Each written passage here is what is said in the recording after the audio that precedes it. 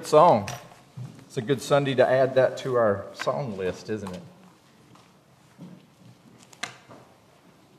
Well, as you heard, our task today is to introduce the Gospel of Mark, which we will be spending the rest of this year and about half of next year going through. Before I forget to say this, I want to give you a couple of handles that will come from our sermon today, that whenever you're going through the Gospel of Mark and hear a text, you can ask these two questions. What is this text, this passage teaching me about the kingdom of our God? Second question, what is this passage, this text teaching me about the King of the kingdom? It occurs to me that some of you may have come to church today in the same condition I've come to church way too many times. You come here with low expectations. Maybe you are young and don't feel like you have the knowledge needed, or maybe you feel like you're not talented enough, or maybe you're in the condition of feeling like you have failed God too many times and He can't find you useful anymore. Well, I hope it will encourage you to listen to the story of John Mark. Mary and John Mark, her son, lived in the home in Jerusalem, and they were believers in Jesus. If you read Acts 12, you'll find that it was to this home that Peter came after he was miraculously released from prison and was greeted by the servant girl named Rhoda. Herod had killed James and put Peter in prison, and God released him from prison, and he went to the home of Mary and John Mark. Later, when Paul and Barnabas were planning a missionary trip to the Gentiles, they went to Jerusalem and picked up John Mark and took them along with them on the trip. John Mark was with them onto the island of Cyprus, and he witnessed Paul strike a Jewish false prophet named, I don't know his name, who strike him blind at the city of Salamis. But at the next stop in the journey, John Mark abandoned the mission trip and returned to Jerusalem. Imagine that, having that on your resume. You go on a mission trip, the very first mission trip to the Gentiles, and you abandon it. This abandonment was so severe that it later caused Paul and Barnabas to separate from each other. And on the second missionary trip, Paul took Silas, Barnabas took John Mark, and they went in different directions. You may be here today having low expectations because you too have failed God. Maybe you've failed Him a lot of times and you don't think that God could find you useful anymore. But this same John Mark went on to unite with Peter and serve as his assistant, much like Timothy did with Paul.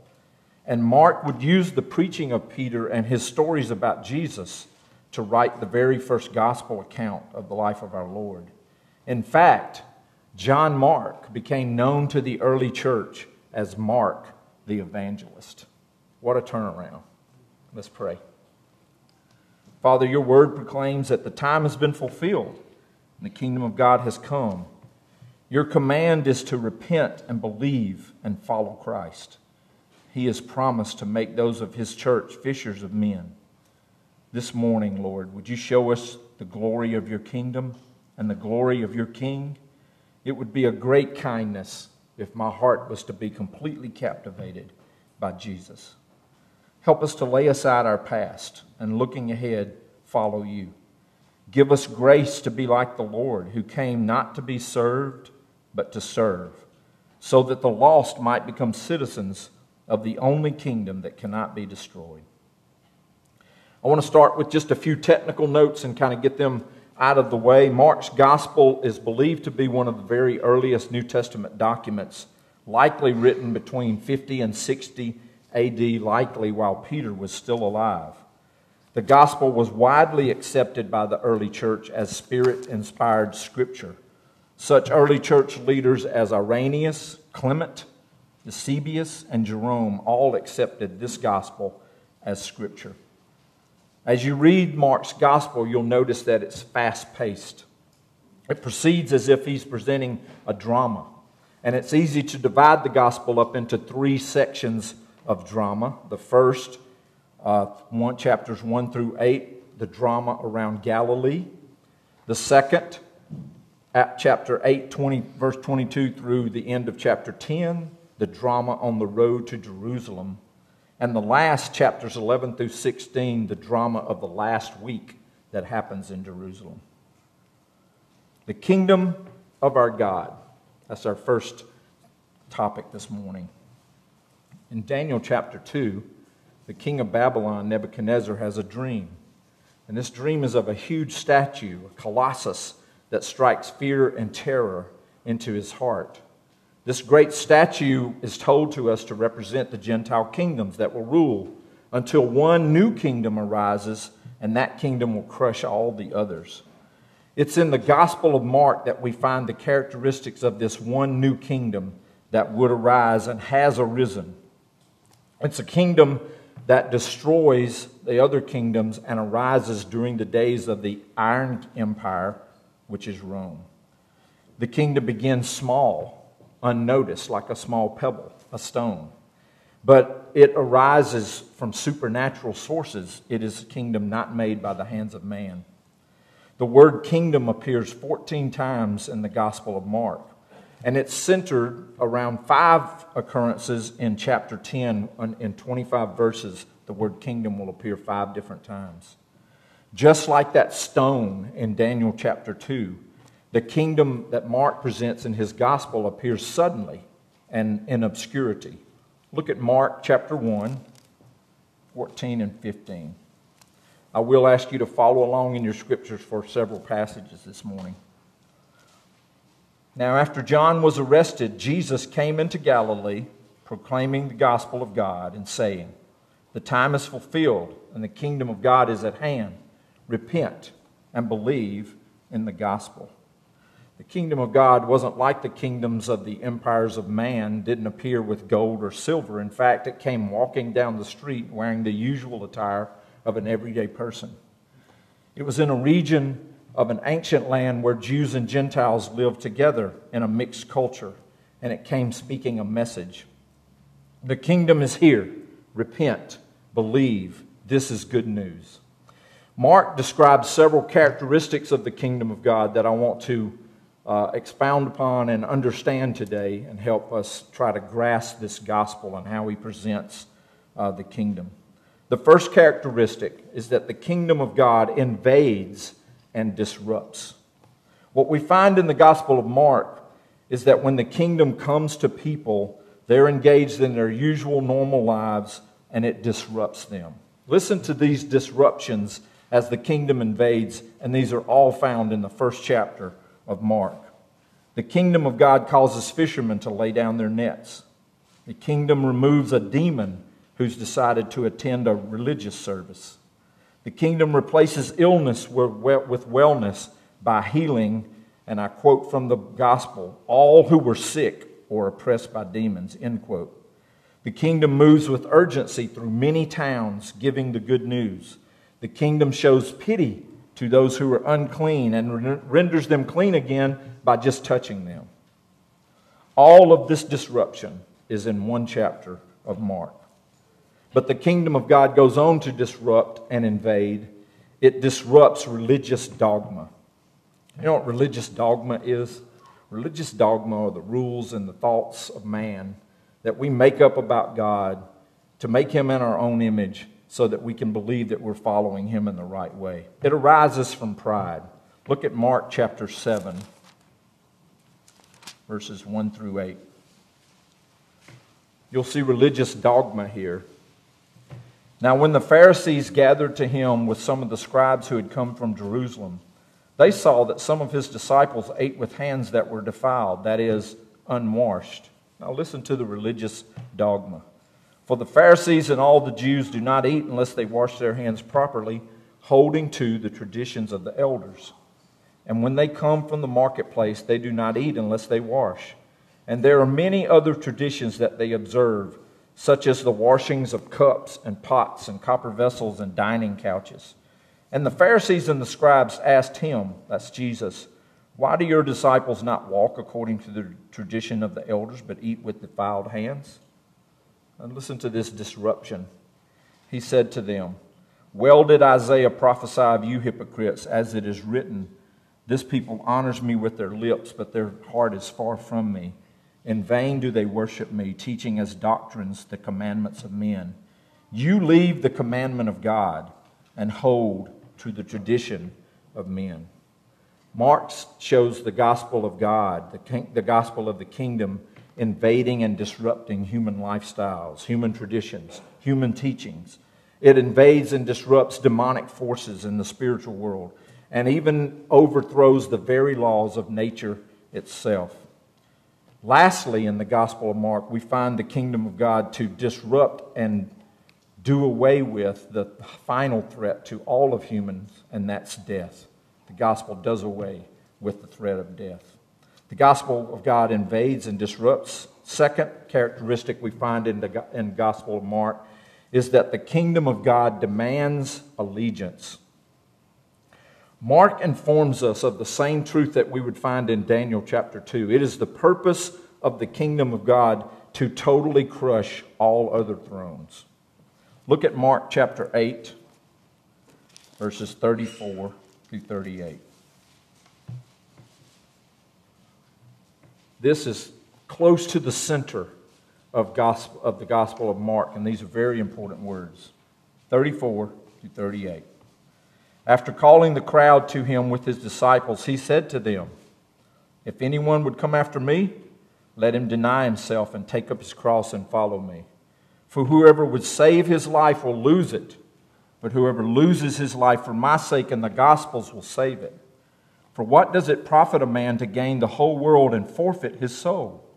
What can a man give in return for his soul? For whoever is ashamed of me and my words and this adulterous and sinful generation, of him will the Son of Man also be ashamed when he comes in the glory of his Father with his holy angels." Jesus purposefully uses strong and divisive language here. He uses the words of thrones and life and death and priorities. It is the intent of the gospel of the kingdom of God to do away with all that is fallen. All other thrones, all other regimes, all other kingdoms will fall before the kingdom of God. Religion has many followers and many devotees, but the kingdom of God only allows disciples. A stand has to be taken. A choice must be made. A decision must be rendered. This is the reason that you find in the Gospel of Mark an ever-increasing list of enemies of Jesus and the gospel. It starts with the local scribes in Capernaum. Pretty soon you see the priests and the scribes in Jerusalem getting involved. Then the Pharisees line up to oppose Jesus and show up at his meetings to set up verbal traps for him. Finally, the hatred for the kingdom of God engulfs the Sanhedrin and the Roman rulers. Whenever the kingdom makes demands and says you must be a disciple, opposition arises in the hearts of men. That's the way it always is with the kingdom of God and the kingdom of men. In the 1930s, the adoration for Joseph Stalin in Russia was reaching its peak. Stalin's name was mentioned in a provincial meeting, and immediately a standing ovation by the people arose. But that standing ovation also caused a dilemma. Who would be the first person to dare to sit down? An elderly man was unable to remain standing and finally had to sit down. The next day, he was arrested. In April of 1938, Adolf Hitler's 49th birthday was celebrated. Paul Schneider, a Jew, was a prisoner in the Buchenwald prison camp, and all the prisoners in this camp were ordered to give a salute to the swastika flag. Paul Schneider was reported to be the only prisoner in the camp who refused to do so, and he received 25 lashes with an oxhide whip as his reward. This is the way of the human empires that are found in Daniel chapter 2. They all rule by tyranny. They all rule by force. They rule by enslavement. They rule by intimidation. But in the gospel of God, you find a different way of getting allegiance from man's heart. In the gospel of God in Mark, you find the kingdom winning its way into the hearts and minds of people through serving them, through healing their illnesses, through teaching them with words of wisdom, and by giving them an invitation. That's the third point I want to talk about with the gospel of God, the kingdom and its gospel. It is entered by invitation. Throughout Mark's gospel, we find a single surprising fact. The front door to the kingdom of God has a sign on it, and it says, "Come in." Jesus begins his ministry in the Gospel of Mark with these words, such words as these: "Repent and believe in the gospel. Follow me. I came not to call the righteous, but sinners." Emphasis on the word call. "He who has ears to hear, let him hear." Even Jesus' final words for his disciples in his Gospel of Mark are to go and spread the invitation to the world. There's a surprising story of an invitation in the Gospel of Mark, and I want us to look at it in Mark chapter 5. Would you turn there with me, please?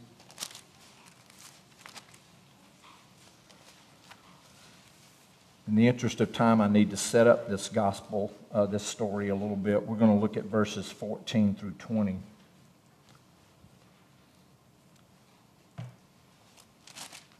Chapter 5.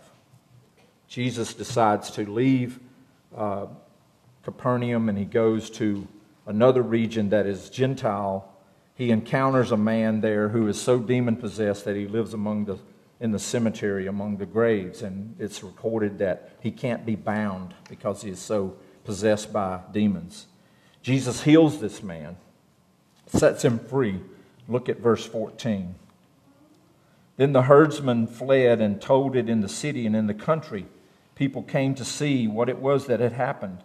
And they came to Jesus and saw the demon-possessed man, the one who had had the legion, sitting there, clothed in his right mind, and they were afraid. And those who had seen it described to them what had happened to the demon-possessed man and to the pigs, and they began to beg Jesus to depart from their region. As he was getting into the boat, the man who had been possessed with demons begged that he might be with him. And he did not permit him, but said to him, "Go home to your friends, tell them how much the Lord has done for you, and how much mercy he has had on you." He went away and began to proclaim in the Decapolis how much Jesus had done for him, and everyone marveled. Jesus' kingdom is not like other kingdoms. It's a kingdom of invitation. And here we see the kingdoms of man. They oppose Jesus doing something good. They rise up against him and say, "We don't want you around here, go away." But Jesus' reaction is to the people who have rejected him is kindness. He has a new disciple. This man has changed his allegiance from the kingdom of men to the kingdom of God, and he wants to be with Jesus because he is now a Jesus disciple. Jesus says, "I'm going to leave you here so you can spread my invitation to the people that have rejected me." The gospel of God, the kingdom of God, is entered by an invitation. Fourth point about the characteristic about the kingdom of God is that it is gained by confession. The climax of Mark's gospel can be found in chapter 8. If you want to go ahead and turn there, we're going to look at 3 verses.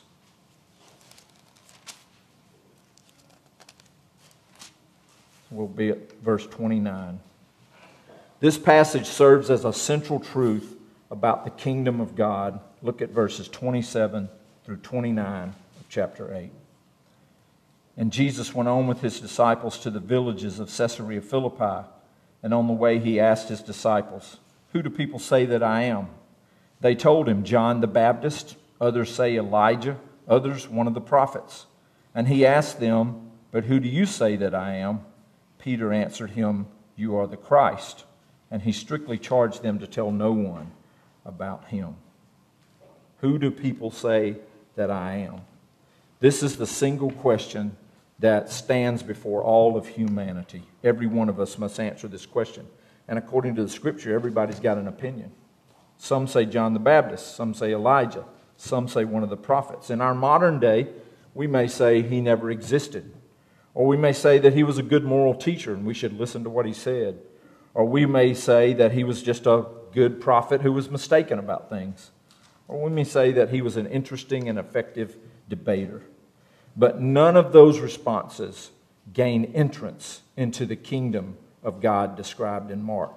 The confession that must be made to gain entrance to the kingdom of God is, "You are the Christ." We're going to come back to that. in a little bit. The last characteristic of the kingdom that I want to mention out of Mark is the kingdom is characterized by urgency. There's a quick survey of Mark would inform you that there's one word that comes up all the time in the Gospel of Mark, and it's the word immediately. You will find it 9 times in the first chapter alone.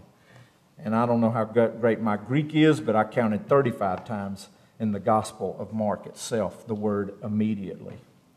Why would Mark present his gospel in such a way as to make it feel dramatic? Why would he use the word immediately over and over again? I think certainly it's to communicate that life with Jesus was one phenomenal event after another. But I don't think Mark was really trying just to entertain us. I think he had a deeper reason for making his gospel present itself in this way. I think Mark believed that the message that he was trying to teach us and tell us was an urgent message. It was a very important message. I think Mark believed it himself. The message is this: the kingdom has come. The last age has commenced. Repent and believe. Remember, this is how he presented Jesus coming into the world. In the very first message, Jesus said this: Jesus came into Galilee proclaiming the gospel of God and saying, the time is fulfilled, the kingdom of God is at hand. Repent and believe in the gospel. The gospel, the kingdom, is characterized by urgency. The second question I asked you to think about as you go through Mark is, what does this passage tell me about the king over the kingdom of God? So I want to talk about that a little bit as we find it in Mark. Mark doesn't really have an interest in writing a fascinating novel or just a tale. He has heard the good news, and he's convinced that the good news is just as much a person as it is a message. He's well aware of the kingdoms of men because Mark lives under Roman rule. He lives under one of those empires found in Daniel 2. His gospel is intended to teach us that stone that appears in Daniel chapter 2 has now struck the kingdoms of men, and the whole world has entered into a new age. An age that will begin with a resurrection and will end with the resurrection of everyone who belongs to this kingdom. That the kingdom of God is destined to fill the whole earth. So in the Gospel of Mark, we find 4 titles given to the king of the kingdom. We're not going to look at every one of them. The first one is Christ. This title identifies the one of prophecy, the one who was promised in the Old Testament scriptures, the one who is intended to save and restore and to reign. We could interchange it with another word. We could say Messiah. It was this title that Mark used immediately when he began to write his gospel. In the very first verse, Mark says this: the beginning of the gospel of Jesus Christ. There can be only one king in a kingdom. There's no co-regency in the kingdom of God. Mark has given his life to the fact that this one man who appeared in Galilee wearing the usual attire and speaking a simple message was the one Christ, the one king, the one ruler. Mark knows that many people don't accept this, so he writes a gospel to try and convince others that this message is true. We've already noted that this title appears when Peter confesses who Jesus is to Jesus at the central turning point of the story. So look with me again in Mark chapter 8. We're going to read verses 29 and 30 one more time. Who do you say that I am? Peter answered him, you are the Christ. And he strictly charged them to tell no one about him. This is a peculiarity about Mark's gospel. Mark presents Jesus as avoiding the title of Messiah, except in one circumstance. When he is in private with his disciples, he warns them in Mark 13 that there will be other people pretending to be the Christ, the Messiah. Don't follow them. I am the only one. The only time you'll find Jesus owning up to this title again is in the last week of his ministry in Jerusalem. By using Christ and referring to Jesus, Mark is teaching all of his readers and teaching us today that all of history detailed in the Scripture has pointed to and is culminating in this one single person who is the rightful heir to the throne. Listen, when that stone of Daniel 2 becomes a mountain and it fills the whole earth, there will only be one person sitting on the throne, and it's going to be the same man who walked into Galilee speaking the message of the gospel. The second title for the king in Mark is Lord. The Spirit inspired Mark to use this title of Jesus at critical moments to demonstrate the authority that Jesus inherently possessed for himself. The title is Kyrios, and it means owner, sovereign, and it has a component of reverence associated with it. It is to communicate that the king is in absolute control of his kingdom, and we find this in Mark repeatedly. In Mark's very first chapter, 1:22, we note these words, "And they were astonished at his teaching, for he taught them as one who had authority."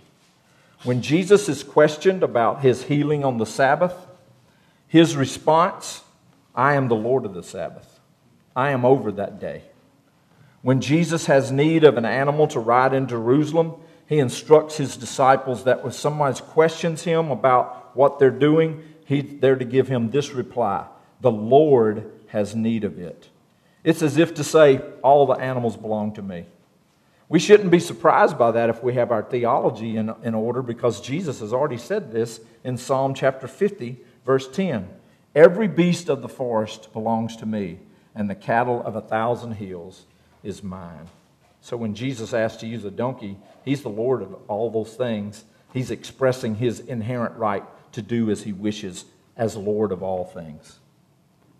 Jesus even said something very astonishing to these Pharisees who was questioning him. He said this, "How can the scribes say that the Christ is the son of David? David himself calls him Lord, so how is he his son?" In this single statement, and this is during the last week in Jerusalem, Jesus is telling us something truly astonishing. Jesus claims in this passage to be the Messiah, and he is claiming to be Lord over the greatest king that Israel has ever known. "I am the Lord." But there's something else deeper in Mark that tells us something remarkable about Jesus' lordship. Would you look at chapter 10 with me? Verses 33, 34. This is the ultimate demonstration of Jesus' lordship, but it's kind of hidden, and I want us to see it. 10, 33, 34. Here's what Jesus says. "See, we are going up to Jerusalem, and the Son of Man will be delivered over to the chief priests and the scribes, and they will condemn him to death and deliver him over to the Gentiles. And they will mock him and spit on him and flog him and kill him. And after 3 days he will rise." This is Jesus claiming lordship over things that should astonish us. He claims to be the Lord over his own destiny. He claims to be Lord over the future. He claims to know detailed knowledge about how that future is going to turn out. And finally, he claims to be the Lord over death itself. This is the central truth of Christianity, that there's only one Lord. It was Jesus. He is the Lord of all things. He is the one whose words are all true. He's the one sacrifice by which we can be cleansed. And it was this one who proved to everyone that their placing their faith in him was a wise thing to do. Listen as I read the conclusion nearly of Mark's gospel, Mark chapter 16. I'm going to read 1 through 6. Thinking of lordship. When the Sabbath was past, Mary Magdalene, Mary the mother of James, and Salome brought spices so that they might go and anoint him. And very early on the first day of the week, when the sun had risen, they went to the tomb, and they were saying to one another, "Who will roll away the stone for us from the entrance of the tomb?" And looking up, they saw that the stone had been rolled back. It was very large. And entering the tomb, they saw a young man sitting on the right side, dressed in a white robe, and they were alarmed. And he said to them, "Do not be alarmed. You seek Jesus of Nazareth, who was crucified. He is risen. He is not here. See the place where they laid him." That's Jesus' ultimate profession of being Lord, his resurrection. The last title for us to look at in the Gospel of Mark is the Son of Man. This title was the one that was most frequently chosen by Jesus himself, and it found 14 times in the Gospel of Mark. I find this kind of authenticating because if you think that John Mark is hearing Peter preach and using his stories about Jesus to write his Gospel, it would be logical to conclude that Mark would include the title that Jesus most often used for himself in his Gospel, and that title is Son of Man. Jesus used this title whenever he wanted to exert his right to forgive sin, in his warning to others that associating themselves with him was the eternal defining moment of a human's life, and he used it multiple times when he was making his disciples aware that associating with him was going to cause them to suffer. Why would Jesus choose such a title for himself, and why would the Gospel of Mark emphasize this title, Son of Man? I think to answer that question, we need to go back to the book of Daniel. I'm not going to ask you to do that. I'm just going to read this passage and let you hear it. Daniel said, I saw in the night visions, and behold, with the clouds of heaven, there came one like the Son of Man. He came to the Ancient of Days and was presented before him. And to him was given dominion and glory and a kingdom, that all peoples, nations, and languages should serve him. His dominion is an everlasting dominion which shall not pass away, and his kingdom is one that shall not be destroyed. You remember that stone in Daniel chapter 2? The one that starts as a pebble, grows to the size of a mountain, and becomes such a great mountain that it fills the whole world. That's where Jesus is alluding to when he uses the title for himself, the Son of Man. I am that stone. I am that mountain. I am that kingdom that's going to destroy all the others. Mark wants us to know that there's a critical determination that every human being must make. It's an eternal determination. There's only one kingdom that's going to last. Only one king who will rule. One whom all nations and all languages will serve.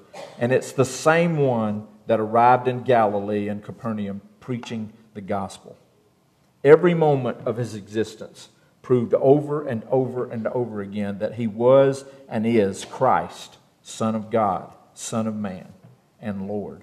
And the final proof of his lordship was his lordship over death. Well, how in the world do we apply lessons from a whole gospel? So here's what I thought I would do. This may be dangerous, but I thought I would do it anyway.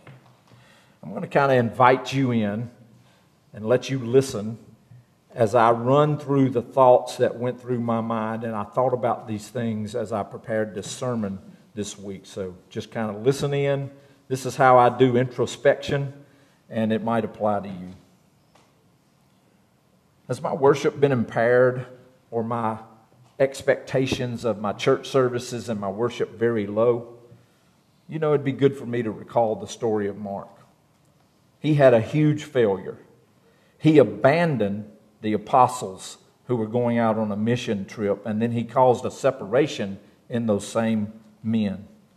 But by confession and repentance, he became known as Mark the Evangelist. The power of God to change my life and your life has not lessened any over the years. It is still true today. The second introspection I had as I was going through this is, if it is the purpose of God's kingdom to invade and disrupt my life and to reorient my priorities and my choices, is there evidence of that in my life? Can I prove that God has come in and invaded my life and disrupted my path and changed me? Am I growing in kingdom likeness? The next introspection, and this is a hard one because it's easy to forget the gospel if we're not careful here. I want to talk about discipleship. Has my allegiance to the kingdom overridden all other allegiances in my life? Is my allegiance to Jesus present and active when I'm at work? Is my allegiance to Jesus present and active in my duties as a pastor among this group of people? In my hopes and dreams for my children and my grandchildren?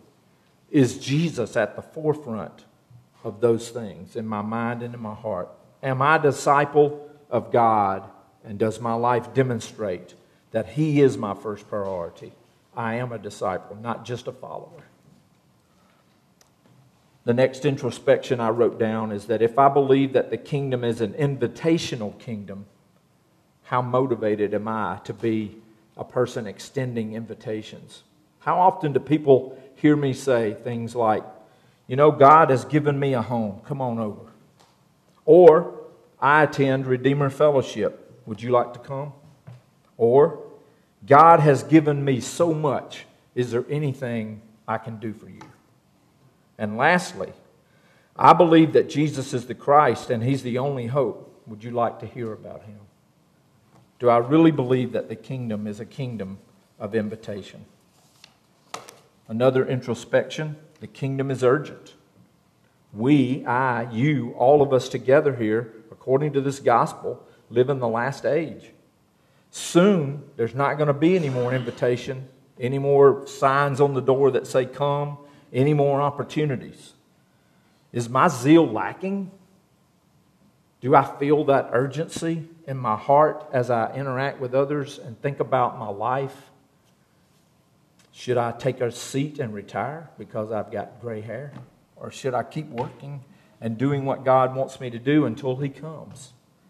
Those are questions that run around in my head as I think through the Gospel of Mark. The last thing I would really want to ask myself from the Gospel of Mark, has Jesus become too routine to me? Have I lost that amazement and astonishment about Jesus that I find in the Gospel of Mark? Do His teachings and His words still carry the same authority for me that the people in Mark noticed naturally when He spoke? When I read His word, am I amazed and astonished by Jesus? Lastly, I want to extend some really, really good news to my heart and your heart. Jesus is the proven and reliable Messiah, the Savior, the hope, the Lord over all events and everything that is in the future. I will never die, and I will see with my own eyes the final shattering of all the kingdoms of evil that live alongside all the nations and the tongues and the languages that will serve Jesus Christ. I can be absolutely sure that that is my future. So, it would be terribly wrong for me to end this sermon and not end with the whole purpose of a gospel. What is the purpose of a gospel, and why do we have 4 of them? The kingdom of God is entered by invitation. The good news is that this invitation has been issued, and it still stands today. Let him who has ears to hear, hear. The kingdom is gained by confession. There is no act of religion. There is no baptism. There is no being a perfect moral example. There is no attendance of church that can help you enter the kingdom of God. You enter the kingdom of God by a wholehearted confession of allegiance, the same allegiance that Peter said, you are the Christ. You alone. You, the Jesus of history. You, the promised one of Scripture. You, the center of all things. You are in possession of life and death. You are the same as you were in the past. You are the same as you will be now, and you're the same as you ever will be in the future. You are Christ. You are hope. You are salvation. You are my sacrifice. You are the one who took God's wrath for me. You are the Holy One from God. This is how you gain entrance into the kingdom of heaven and live forever. So here's Mark's question. I take it right from his words, out of his gospel, and this is where we'll end. Where do you stand? I don't want to take anything for granted about anyone here. Where do you stand? He writes these potent words of invitation, and they come with a warning. I'm going to read to you again, Mark 8:38. For whoever is ashamed of me and of my words in this adulterous and sinful generation, of him will the Son of Man also be ashamed when he comes in the glory of his Father with the holy angels. Let's pray. Father, my heart is so given to unbelief, so given to my kingdom and self-centeredness, so given to having things the way I would like for them to be. You had to write down 4 different times the good news of your message so I would get it. I thank you for that. I thank you for your kingdom that will rule forever. I thank you that I can be a part of that kingdom by your open invitation through a simple confession of belief and faith, and that your kingdom will be the one that rules at the end of the day. Help us to rejoice and be glad. In Christ's name I pray. Amen.